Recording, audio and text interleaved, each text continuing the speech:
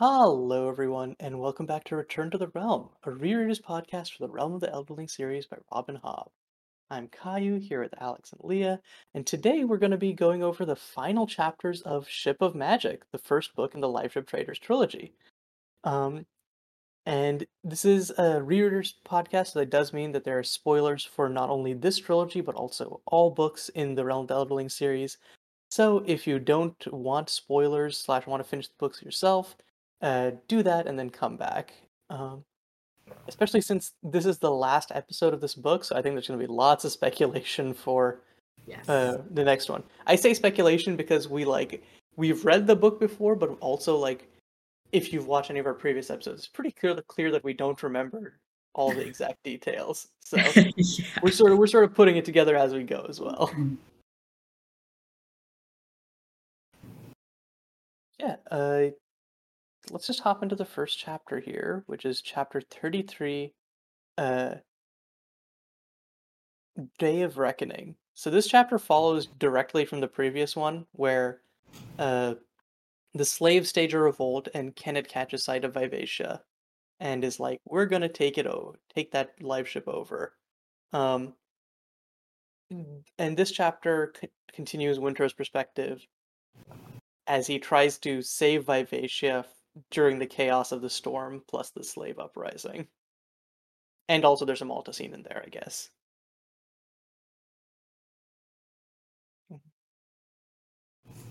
Um, My only note for this chapter is just a celebration that Torg is dead. Yeah, I was very pleased with that. Yeah. That was nice. Honestly, and it was such a nice way for him to die. He was like, yeah, you're gonna, I may be captured, boy, but you need me still. And Winter's like, actually, no, I'd be better off dead. Yep. And then they just haul him overboard. They're like, okay.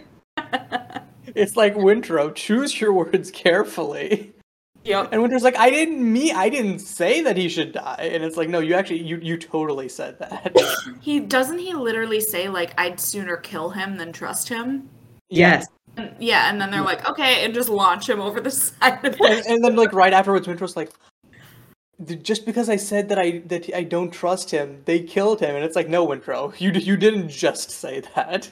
Right. You got detailed with it. Mm-hmm. Yes. Oh, also, I love, like, how right before that, it's like he talks about, like, his tattoo itching, just as, like, a reminder, like, no, actually. Mm-hmm. You're a terrible human being. Mm-hmm. Yep. Saw's mercy only goes so far. You guys think that Sa Adar is or was actually a priest, or lying to try to get Wintro on his side? He didn't know that Wintro was a priest, or like was training to be a priest. Well, I think he guessed it, right? Because, like, in the previous thing, he's like, you know, your whatever well, and, like, they, like, finish each other's, like, prayer sentence or something. Yeah, and doesn't Wintro say I was training to become a priest? Maybe I think after Sa Adar says that. Yeah. And I think that, like, it's kind of fitting that Sadar is actually a priest because it shows that there's corruption in the religion, like, even there. And it, like, shows Wintro that just because someone says that they, like, serve Sa doesn't mean that they actually do. And so there are different ways of, like, serving Sa so he can find his place in the world and not worry that, like, he's doing something wrong, because even the people who claim to be, like, closest to Sa can become so corrupt. Mm-hmm.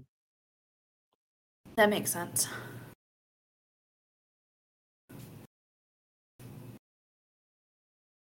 But yeah, there's, like, so much.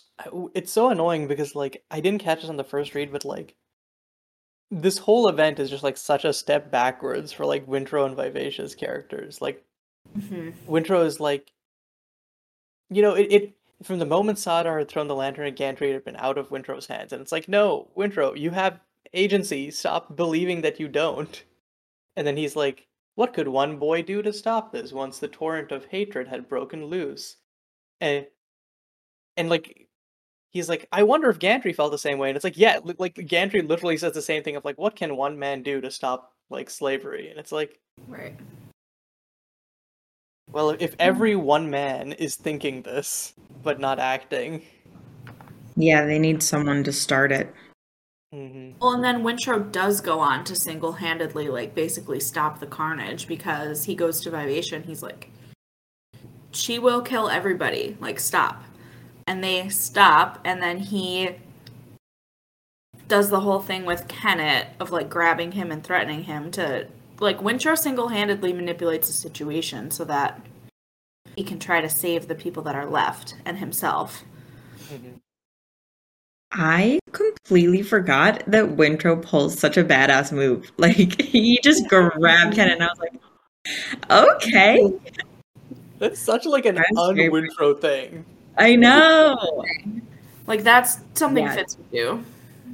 For sure. I'm honestly glad Kyle wasn't there to see it, because Kyle would have been like, finally, you're the son that I wanted you to be. Yeah. So annoying.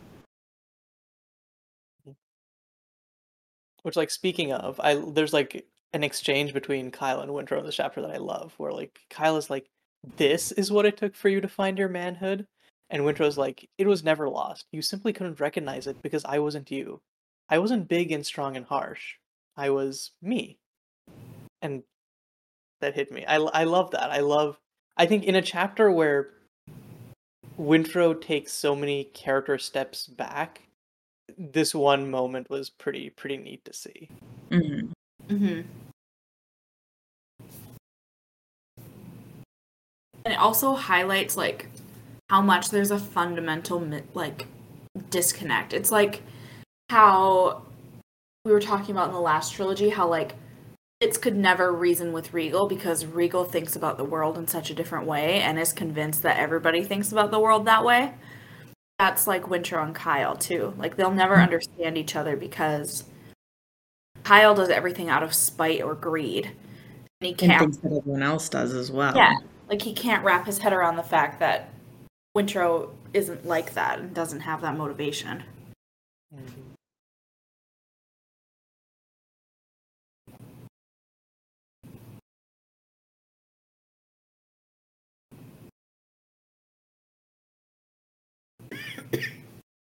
Yeah, I guess like just to finish off my I wish this didn't happen to Wintrow character arc wise. It's like it sucks that the storm forces Wintrow and Vivacia back together after Vivacia was like, I'm going to self-actualize and you should find your place in life. Mm-hmm. And they're immediately brought back together into their sort of like codependent relationship. Which like the first time I read this, I was like, oh, it's so nice. They're there for each other. But then it's like, on a reread, I'm like, oh, they're back to being there for each other.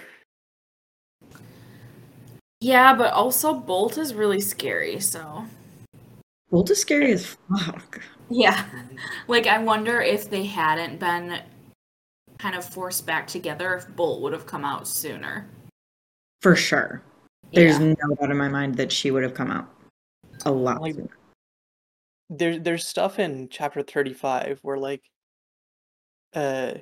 Vivacia acts like particularly vicious all of a sudden, and Wintrow's like he describes her as going from something to being like matriarchal, and I was like, yeah, it was like a scared child from like to like a strong matriarch. Yep. Yeah. And I was like, So Bolt was a She Who Remembers, right? Wait, really? Is that... I don't know, because I think that all live ships smell like ones who remember because they were dragons. And dragons are the ones who like had the memories and passed them down. Okay, that makes sense. So it's not just specifically her, like Vivacia, because Bolt was a dragon anyways. Mm-hmm. Or was going to be a dragon and then was right. I think it's just that like no live ships ever go as far as serpents are, or like where the serpents, because the serpents frequent places where there are slavers, and the live ships emphatically don't like that. So. Right. Uh,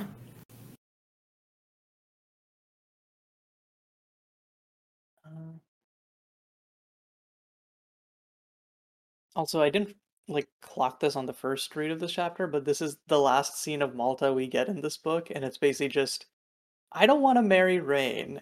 Um, the end. Which, like, honestly, the way that it's set up for her, pretty fair.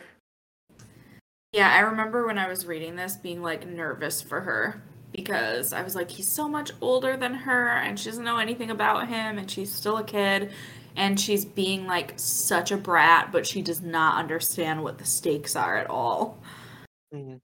And it was really annoying when Veronica's like, I think you understand more than you do. And it's like, well, I guess kind of, but that doesn't mean she understands the important things that are at play here. Yeah. Right. The one thing that I noticed about it was she was so eager to like be presented as a woman and start courting people because that was the like thing that she wants is to like court and be courted. But now when she's presented with the opportunity to be courted by someone, she is immediately like, actually, no, I don't want this. Yeah. Well, to be fair, Because like, she, oh, sorry, go ahead. oh, I was going to say, she really only wants it with Serwyn Trell. I think that she likes the idea of courting and the like kind of game and play back and forth more than she would like the actuality of it. Like she's one of those people who has this like dream vision of everything and like how people will be.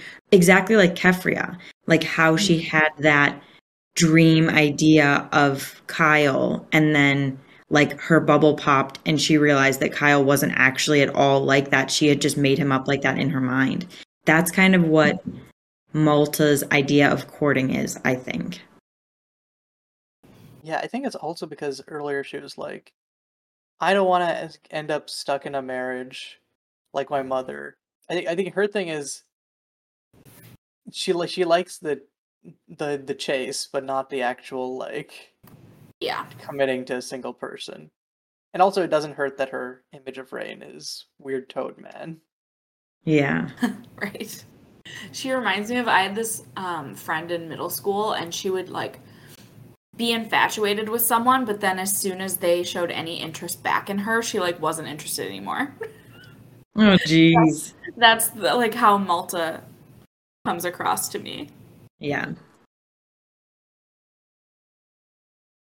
I have been thinking about the like dream that she shared with Rain so much, just because I'm like, oh my God, like why would she want to be kidnapped? And then I was listening to an ancient Greek podcast, like about like the myths and stuff, and it like the dream that she shared with Rain reminded me so much of Persephone being abducted by Hades. Oh, that's a good comparison. And like it never clicked until I was listening to that, and I'm like, oh my God, like this is very similar. Mm-hmm. And I Except, think Persephone and Hades have like the most stable, healthy relationship of all the Greek gods. So it's kind of fitting that Malta would have that because their relationship is probably the best one that comes out of this trilogy. yep. Though I will say, okay, I'm really glad that they introduced Rain's sister in Rain Wilds and let her like have a romance because it really feels like a cop out to be like the Rain Wilders are like deformed and have serious defects, and except Rain, who's hot, he's just scaled, and it's like Right. I I I feel like there's some not great messaging in here. So like I like Rain's sister is like the I feel like Hobbs like take two. Actually, you can still find love. Yeah.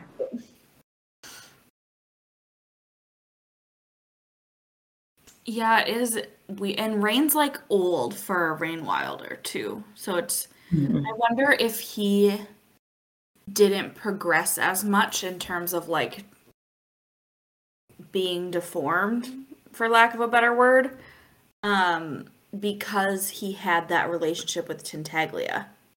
It's definitely, that's at least what I always thought of, like the reasoning why. think there's a throwaway line where like Tintaglia's like, "Yeah, I've been talking with you and like shaping your progress or something." Yeah, that makes sense.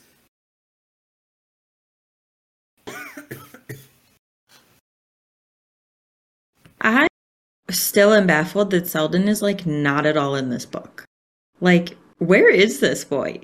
Who's taking care of him? Can somebody please just confirm that he is being taken care of and not neglected because of Malta? I think he's probably definitely being neglected because Veronica never even knows where he is. Yeah. She worries about it for like 1 second and then is like, whatever, it's fine. It's not Right. even like he's not important. He's just literally never there. Not there. He's You would gone. think that like Hob would be like, Malta walked into the room and Selden was playing with the toy in the corner. Or something like that, you know? Yeah, like he's mentioned like twice in the beginning of the book, and then he's never. And then there's that one point where Veronica's like, I don't even know where Selden is. Yeah, neither do we, Veronica. Like it's probably a concession to like how many characters there are. She's just like, and this one isn't that important for now. We can just forget about him. But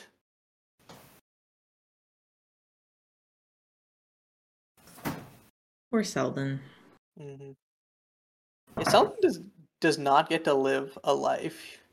He's like neglected, and as soon as he stops being neglected, he becomes like a dragon's plaything. Yeah. And then he gets kidnapped. Yeah. At least he gets his happy ending. He finds somebody to love and becomes like what do you call it? Regent of Chalsed, I guess.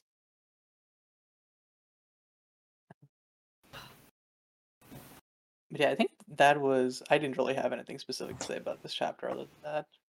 Yeah, that's all I had too. Cool. Well, we get a brief break from the chaos of Vivacia to something a little bit more happy um, in chapter 34, Restorations.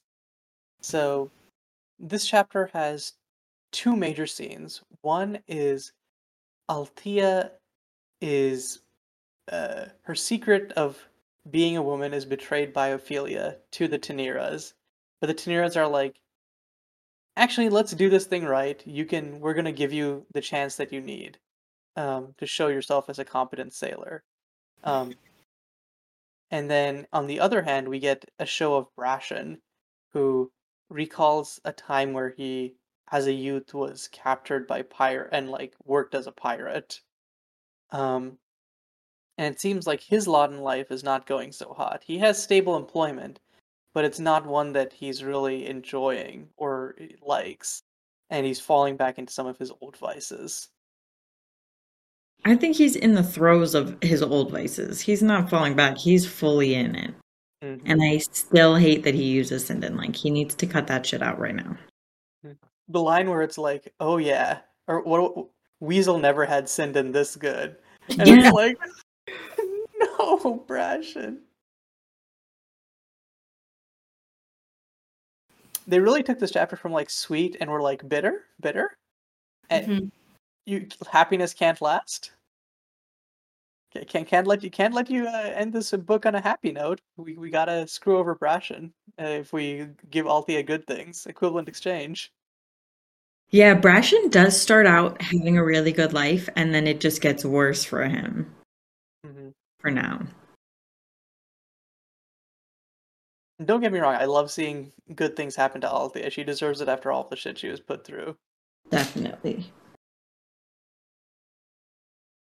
I do think that it was interesting, though, that they like it's the section of her like becoming mate aboard Ophelia, and then the next section is Brashen talking about how like sometimes you need to throw hands to like prove that you're the mate and like that you know what you're doing. So it's almost like he's giving her advice, but like obviously she can't get the advice, but you know what I mean. Right. Which This makes part. sense given, like, oh, sorry. Oh, Brashen would okay. always do that when they were together. Yeah. Hmm.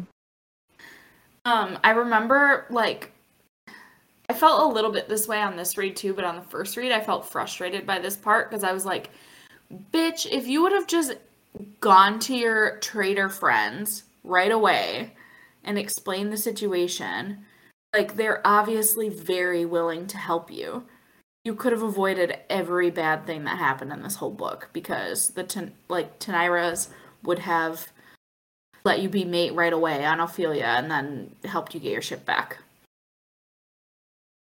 Fair, but also they're not really like her friends because Althea is like she's like she danced with this dude like a few years ago, and that's like her connection to them.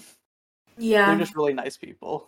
they're And she nice. did say, like, at the beginning of this book that she, like, doesn't have any friends or, like, know anybody really well, like, well enough to go to them for help, back in Bingtown because she's been gone with her father the whole time. So, like, she doesn't think that there's anyone that would be on her side. That's fair. And I guess if you're like betrayed relentlessly by your own family, you would probably start to lose faith that anyone would be willing to help you. Yeah. And like even with all the help that Tenerias give, they're like, just don't get us involved in politics. So it's Mm-hmm. like it's not a wrong raid from Althea that like people wouldn't want to get involved in like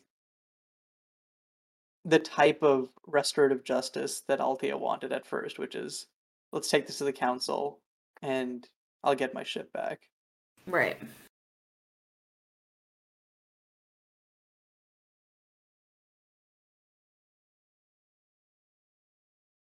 Also, speaking of the Teniras, like, why the fuck did they pull that, like, it's just a prank, bro, on Althea? Like, I know. I felt bad for her that part. that honestly felt like that was just for the readers. That was just to make us be like, oh, not another bad thing happening to Althea. Right, the anticipation. They probably also wanted to, like, get back at her for, like, tricking them. So they're like, let's make her sweat it out a little bit and then give her this release. Because, That's like, fair. she did trick them. Mm-hmm. And they're guys. They probably want to do stuff like that. And I'm sure it was, like, part of Ophelia's plan. She's like, it'll add drama. We have to do this. Mm-hmm. I love She Ophelia. insisted. Ophelia is my favorite live ship. Same. I do love her. She's just so, like, bombastic. Yep.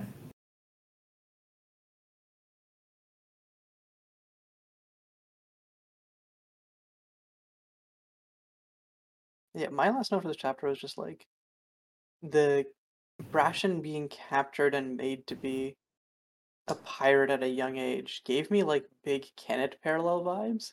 And I was Yes. wondering if there was other instances of that because it's not something I ever tracked on a first read, but would be neat to see. I thought of that when I was reading this too, because he even has like that part that's referenced in the beginning where that one guy like molested him. Mm. And then like who knows what happened to him when he was being Weasel, you know? Mm. Yeah. But he And he instead of comes from like a trader family, just Yeah. like yep, but he took a different path than Kenneth because he didn't get basically forged. mm. And he probably wasn't like I mean, Igrat literally murdered Kenneth. Doesn't Kenneth die at one point and Paragon like brings Yeah. him back to life? Yeah. Yeah. So like obviously Brashen didn't have it that bad, but there's definitely some parallels. Which is interesting because I don't think Brashen and Kennet ever meet or interact in the entire series. I I think think Ration is on Paragon when Kenneth goes in him to die, but that's the only time that they are like even remotely close, I think. Kenneth knows enough to like tell Althea that Brashen's dead, but I don't think they ever like I think they're just fighting on two different ships. They're not like Mhm. communicating, you know?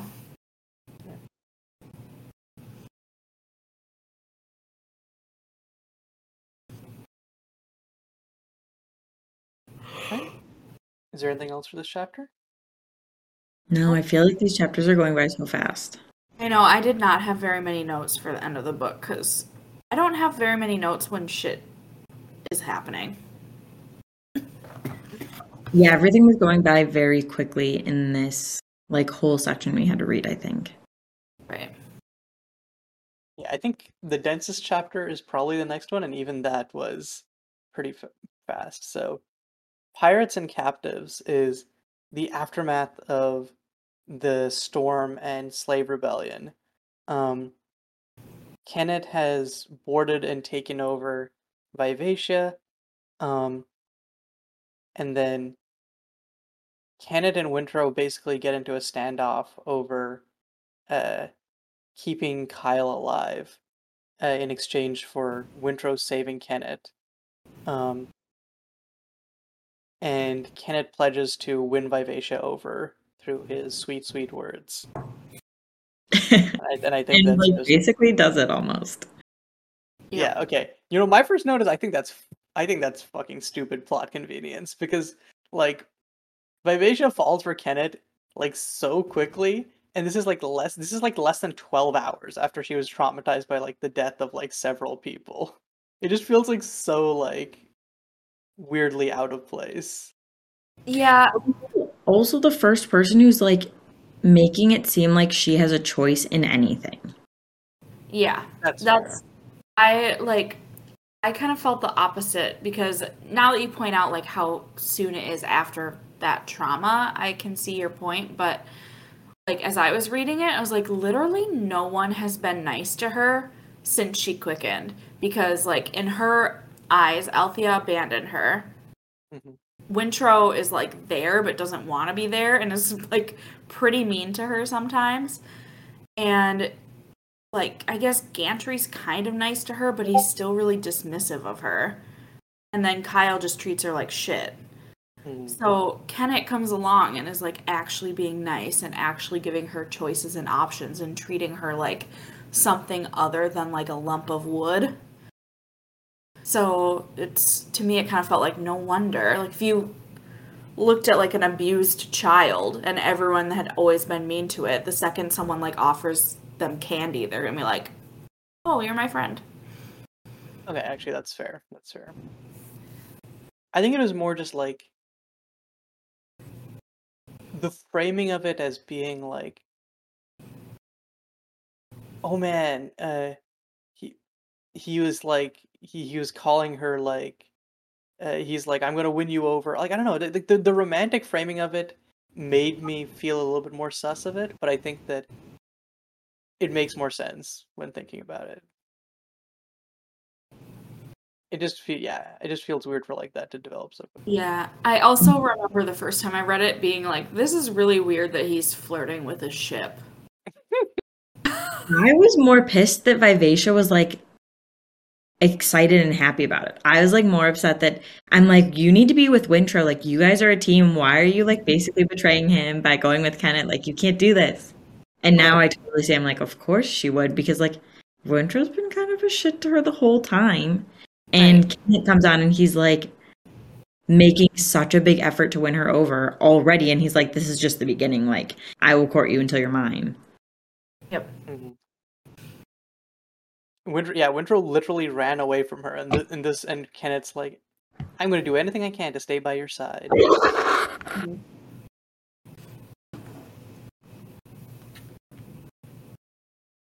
One thing I thought was interesting that I didn't really notice the first time is when Wintrow is like announcing himself to the pirates, he says, "I'm Wintrow Vestrit" instead of saying Wintrow Haven.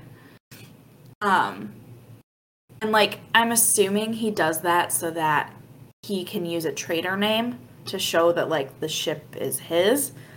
But like it has the insinuation that he aligns himself more with the Vestrits, but he really doesn't have a good relationship with any of the Vestrits either because he's been away. Like he doesn't really know any of them. He doesn't have like family ties really, which is kind of sad.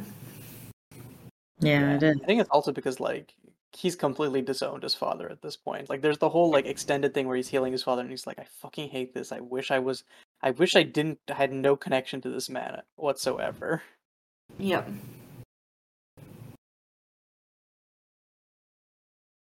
It was like also speaking of that scene, I think it's really interesting that Kyle keeps repeating to Wintrow that's like that he chose this, that like Wintrow chose the path that they were set on. Because I think that like a lot of things Kyle says, it's easy to dismiss because he's Kyle, but To an uh, extent, he's right. yeah, to an extent, he's right. In because like Wintrow's like his whole problem these chapters is ignoring or underplaying his own agency or role in things. And it's like nobody you chose to bring Gantry down there and give Sadar the choice to do this. You chose to take command of Vivacia and save it. Like you are shaping events even if you want to believe that you're just being carried along by the current. So Mhm. like get used to it.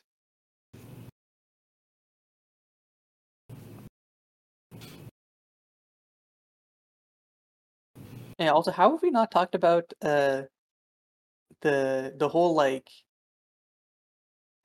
parallel between Igrot Kennet Wintrow thing that happens here. Oh, yeah. Um, it's basically just like Kenneth starting to get hard eyes already for Wintrow. Yeah, Yeah, gotcha. but Wintrow also feels it too. Which Yeah, Like, is very well, weird. not feels the hard eyes, but like there's some No, sort of like there's something drawing them together. there's like this fate thing. And honestly, on the first read, I tried to track what is going on, and at the end I was like, I have no fucking clue why. Well, what like the fate point of bringing these two together is. So I'm hoping on a reread it'll be like clear. Other than Yeah. like Wintrow healing Kennet, but like it felt like they were building up to like this momentous thing, and then it just kind of didn't. Nothing happened. kind of part of like Wintrow's like being a catalyst and Kenneth having this like luck in his life. And so he has the vision and Wintrow has the ability. So it's kind of like Fitz and the Fool, except Kenneth doesn't have the foresight. He just has this like knowing that like I'm gonna get what I want. Hmm. And like somehow Wintrow will help me get there. Yeah, that scans. I felt that way about his little pirate charm thing. I was like, I kept expecting more of an explanation or like a glimpse into its motivations. Like, how does it know that Etta should get pregnant and then like raise the next king of the Pirate Isles? Like, how does it know to do that? It's There's a lot of stuff which I feel like is hand waved by fate or luck in this trilogy that yeah, I'm really hoping I can find a more like subtle con explanation for. right, because we're so used to reading Hob where nothing happens by accident. Like everything has a purpose or a reason or a motivation. So then it's kind of hard, at least for me, to accept when it's like luck. See, and like I would be cool with like I'm cool with like luck or whatever in situations where like we're not like told by like proxies for the author that like stuff is important. You know what I mean? Mhm. They then it starts to feel like a little weird. Like I think Malta and Rain Story. That's why Malta and Rain Story is my favorite in the whole thing because like I think it encapsulates the whole thing of like people ending up not where they wanted to be, but Need to it's still be. somewhere that they need to be without like all of the stuff about like where they of their fate or whatever is all in their head. It's not like something that's like told to us by a narrator at some point. So it feels like Yeah. yeah, yeah. I think the struggle for me with the charm is it kind of feels like a plot device. Like, Mm. I kind of feel like what's its purpose other than it's there and it offers suggestions that like drive the plot. It has no other point or meaning. So it's hard. I don't know. Maybe I'll feel different about it by the time I get to the end of this. On a reread, Which, but like, yeah, speaking of, like, just being a plot device, it's literally the one that instigates here, where it's like, hey, by the way, remember this line that Egrat said to you? Yeah, pretty crazy, right? I'm gonna say it back now. Yep. Well, I think it tells us things that Kenneth won't think about himself. Like, it forces Kenneth to confront things when he Yeah. doesn't want to. It's sort of like the unforged part of Kenneth, like, railing against the forged part of him. Yeah. But then how does it even happen? Because, like, then that raises, like, bigger questions about the implications of the charm, because, like, how is it grabbing parts of him that aren't, like, as much there because of the forging, right? Because those parts of him should be in Paragon, from what we know. Isn't it like I think Fitz explains it like the memories and everything are still there, but the feelings that are attached to them aren't. Like the feelings are what go into like whatever like skill stone or whatever it is.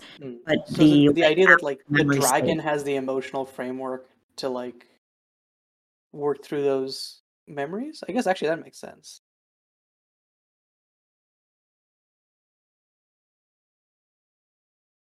I think so. hmm That scans, okay.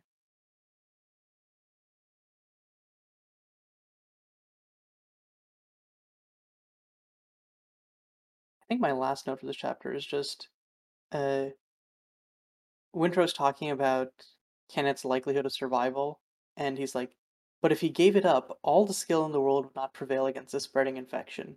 And I'm like, interesting word choice, Wintrow. Mm. Should You have clung on to capitalized the that. skill stuff, and I was like, I homed in on all of the wit things. hmm Like, I have a line about the slaves, and Wintrow's seeing them, and he says humanity had been stolen from them. It would take them time to regain it. And that reminded me so much of the forged ones, except the forged ones never got to regain their humanity, which was really sad, actually. Some of them did when the um didn't they like When they destroyed the stone dragon, yeah. destroy the stone, like the stone things that the white ships were doing, and then some people got their emotions back or whatever? Yeah, That was that in the last trilogy, or was that in Tawny Man? that was in Tawny Man, because they destroy, because it's a Oh, stone dragon, and then that yeah. stone dragon gets destroyed. But, like, I think most of the people who were forged in the Six Duchies were probably dead by that point. So, Definitely. Yeah. They yeah, so definitely it was just some of the recently forged people in the Out Islands. In the Owl Islands. Because, like, yeah, because doesn't like Eliana's mom get her, Yeah, her like, mom and her sister are both forged.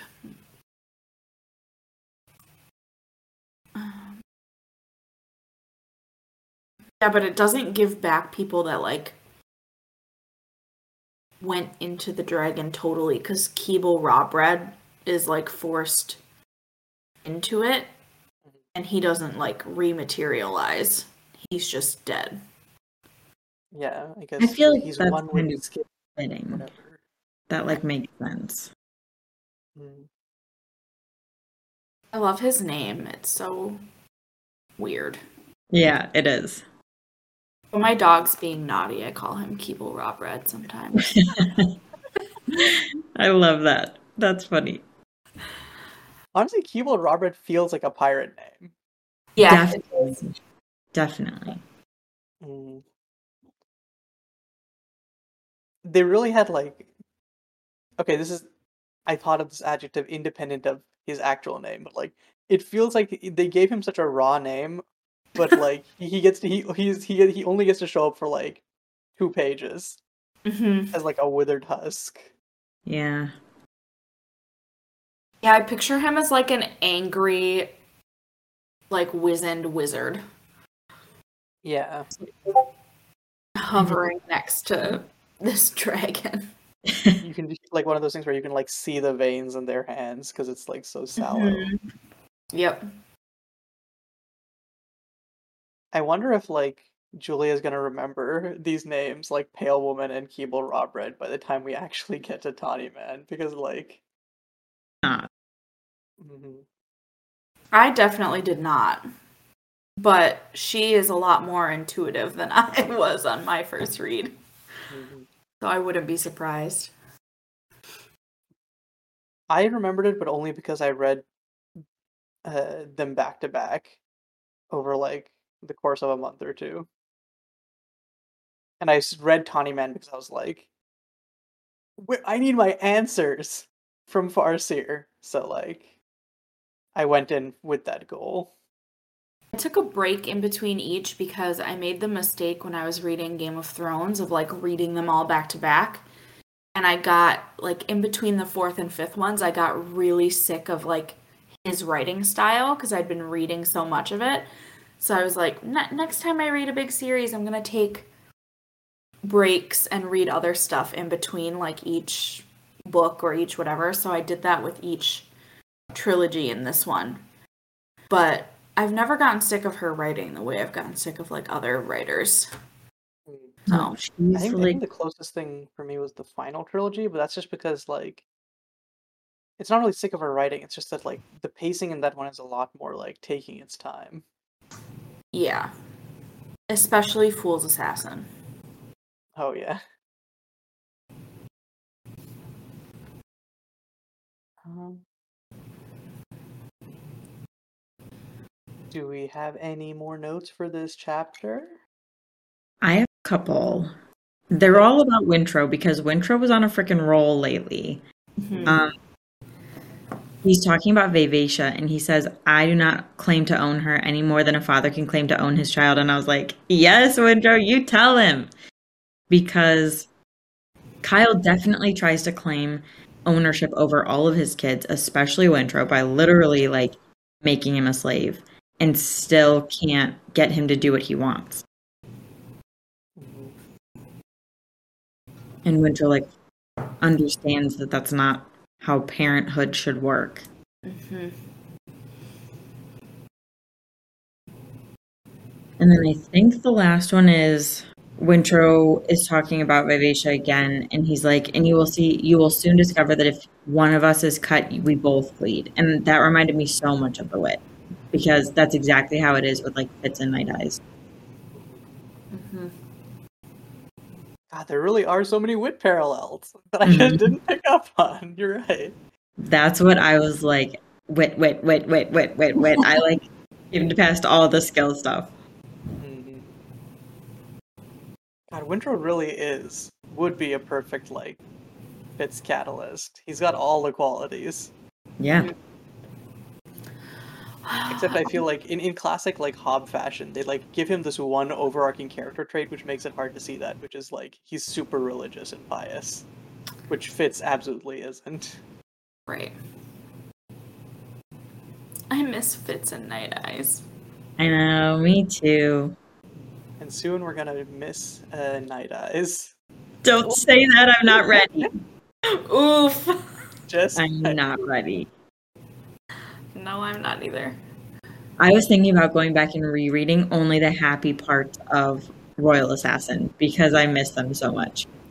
Someone asked me what my favorite book was, and I was like, well, I know what my favorite series is. And then I was trying to think of my favorite book, and I was like, right now, I think it's Assassin's Quest, because that's the only one where we get Fitz, the Fool, and Night Eyes, like, together for any length of time.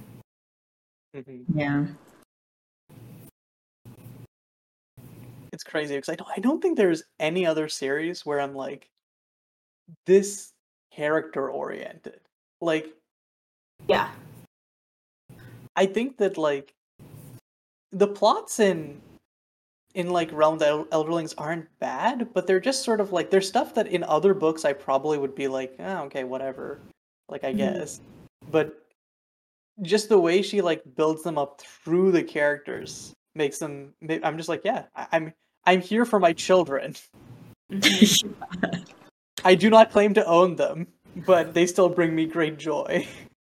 That's what when I'm trying to like describe it to other people, I'm like, well, it's about this like guy that's this prince's bastard and his uncle's like trying to take over the kingdom, and it's like, okay, it sounds like generic fantasy plot, and I'm like, but it's about the characters, like it's so character driven. It's the sassy emo lost child and his funny dog against the world. Right. I'm like, that's why I reread it, because I miss my friends. And then Actually. Which again, I couldn't say that to anyone because I would sound just like off my rocker, but that's exactly it. It really is. It's like, oh, this is so comforting. Anyways, Fitz is getting stabbed again. Yeah. Sometimes I'll go read the beginning of Assassin's Apprentice because I'm like, oh, look, like, no one's dead yet. Oh my god. I mean, that's true. No one's suffered yet. Right. I mean, even from the start of Assassin's Apprentice, the start of Assassin's Apprentice is Fitz being like, I've suffered so much. Also, my mom's dead. Yeah. Or I guess not his mom, like grandpa or whatever.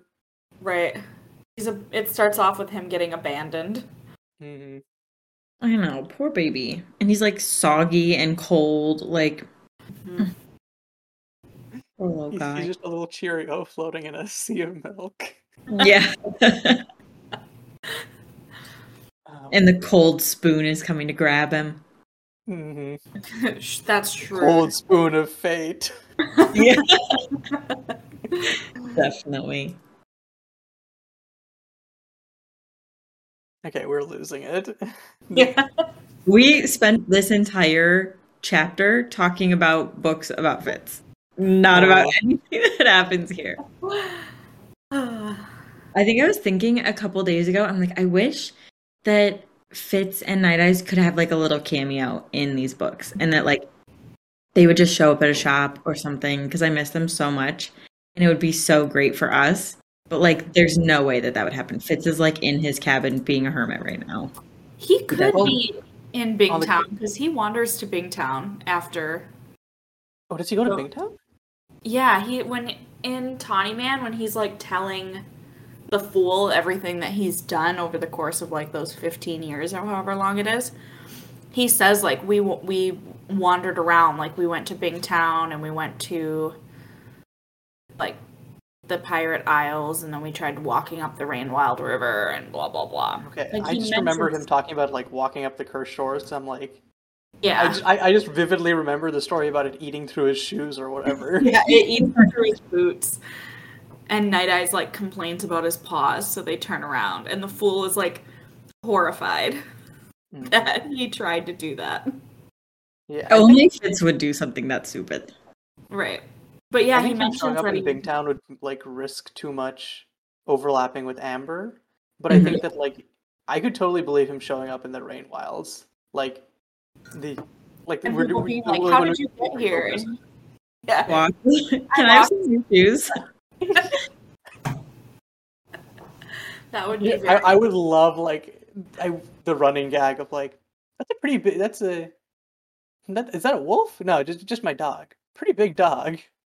Yep. Yeah, you know, I guess you guys don't have big dogs in the Rainwilds, you know? Yeah.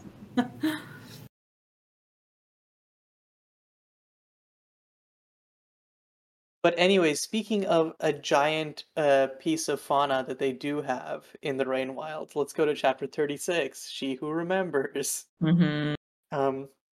Just as the book started on a vignette about the serpents, we finish off with Malkin concluding that Vivacia is not in fact She Who Remembers, and tells his Tangle the story of essentially, in oblique terms, how the serpents are born and then transform into dragons. My only note, because neither of you guys had a note for this chapter, so I'm like, I should write something. The only thing that I noted down was that you know how like there's the debate, they're like, oh, what came first, the chicken or the egg? Well, Malkin tells us that they started off as masters, which like are dragons. So what came first, the dragon or the serpent? The dragons. Nobody has to wonder about it now because Malkin confirmed. Conclusively. Yes. That I mean, perks of having generational memory all the way back to your first. The literal beginning. Yeah. That's it though.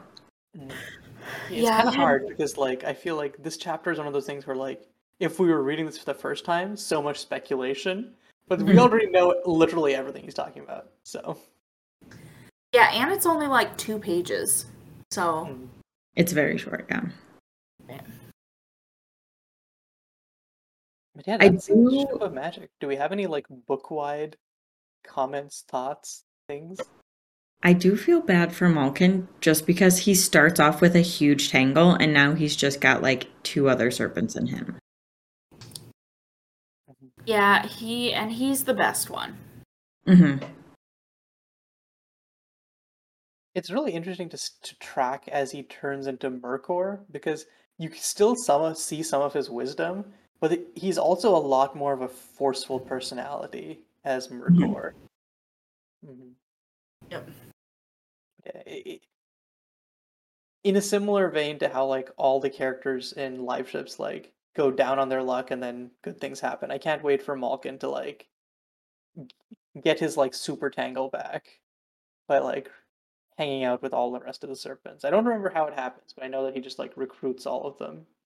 Hmm. Find that one serpent that Wintrow releases is a She Who Remembers serpent. Mhm. And they find her, and then I think they start collecting other. Mhm. Possibly? I don't know for sure. I don't remember. Yeah, I definitely know that they collect serpents after she remembers. I just don't remember if they do that over the course of the next book as well. Right. Just the last one. I have no idea.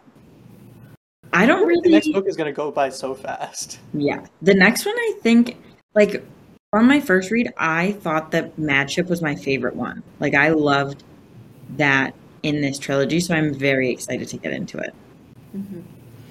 I think I all the think that's creation kind of is like a theme with Hobb books. The first book, you're still kind of like finding your footing.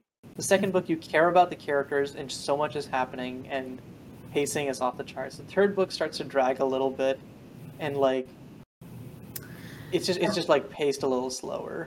And then Mhm. everything's wrapped up in the last 30 pages.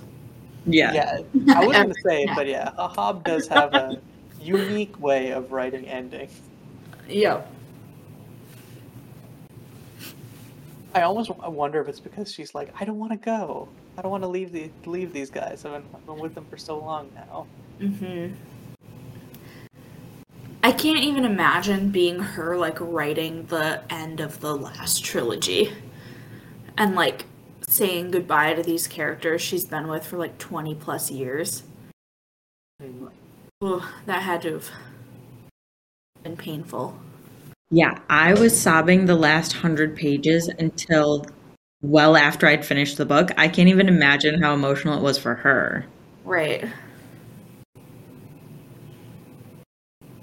Yeah, I think it's interesting because like when I do writing, I feel like I'm always like playing catch up with myself in the sense of like I have an idea and I'm impatient because I'm like I need to get this out, but it's just like it takes time to write out. While with like I feel like Hobb and other writers, it's like no, these are just I have endless amounts of story to tell with these characters because they're Yeah. like people to me. A lot of, like, her included, a lot of writers would be like, they're their own things, and I'm just telling their story. And that's not how I write at all. I write like I'm playing The Sims, where I'm like, I made you up and I can make you do whatever I want. I mean, yeah, exactly. Same. I am your fate. Yep. I Mhm. control you. I think this is completely off base, but I think the only book series I've read which has a convincing like self-insert god is Animorphs for some reason. Because I think like the self-insert god is like, I'm just a funky little dude, and I'm here to just like fuck with all of y'all, and it's whatever happens, happens. Cheers.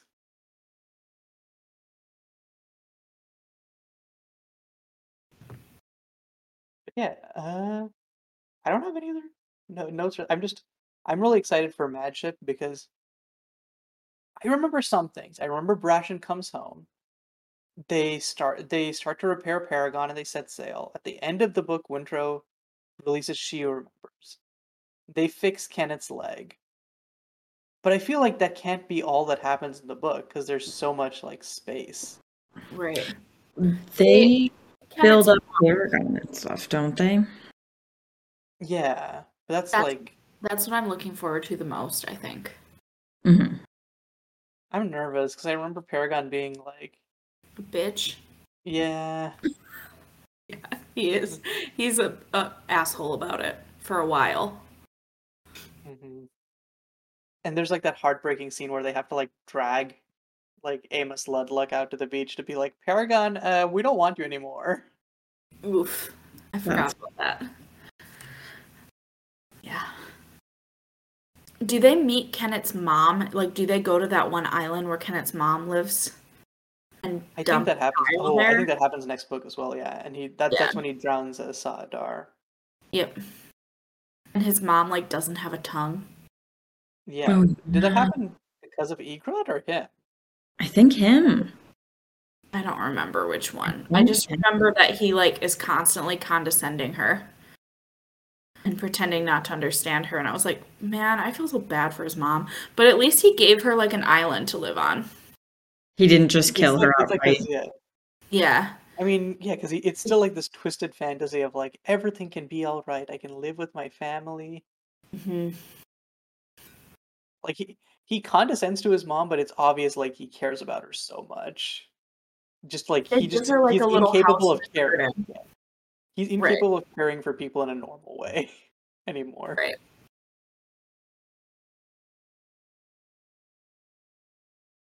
I think that was the most shocking part of the book when I Meeting first read his it. mom. Yeah, Yeah. because I had no idea what it was like. Because we get so little about Kenneth's like history, and all of a sudden it's like bam, bam, bam. Here's his island. Here's his mom. There's a mansion here, and like there's so much to take in. And you get like a lot of like little Egret flashbacks all at once there. Mhm.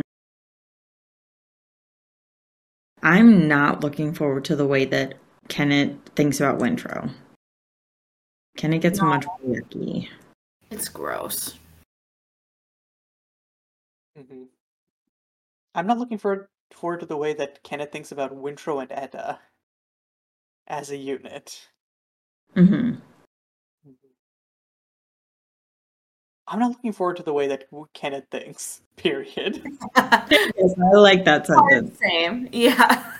Mhm.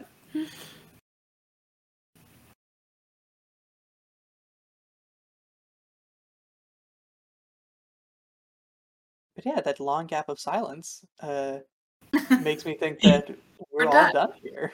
So We have more to say. thanks everyone for staying with us throughout this entire book. Um, we're going to be taking a little break, and then we'll be back for Madship. Or this might be simultaneous because we still have actually a backlog of episodes. So maybe our break is just us releasing all those episodes, and then we'll be back. We'll It's a break be for us, but keeping it's not for you guys. yeah. So the and exact details of the live show will go up sometime after we post this. So keep an eye out for that. But until then, thanks for watching. See y'all. Bye.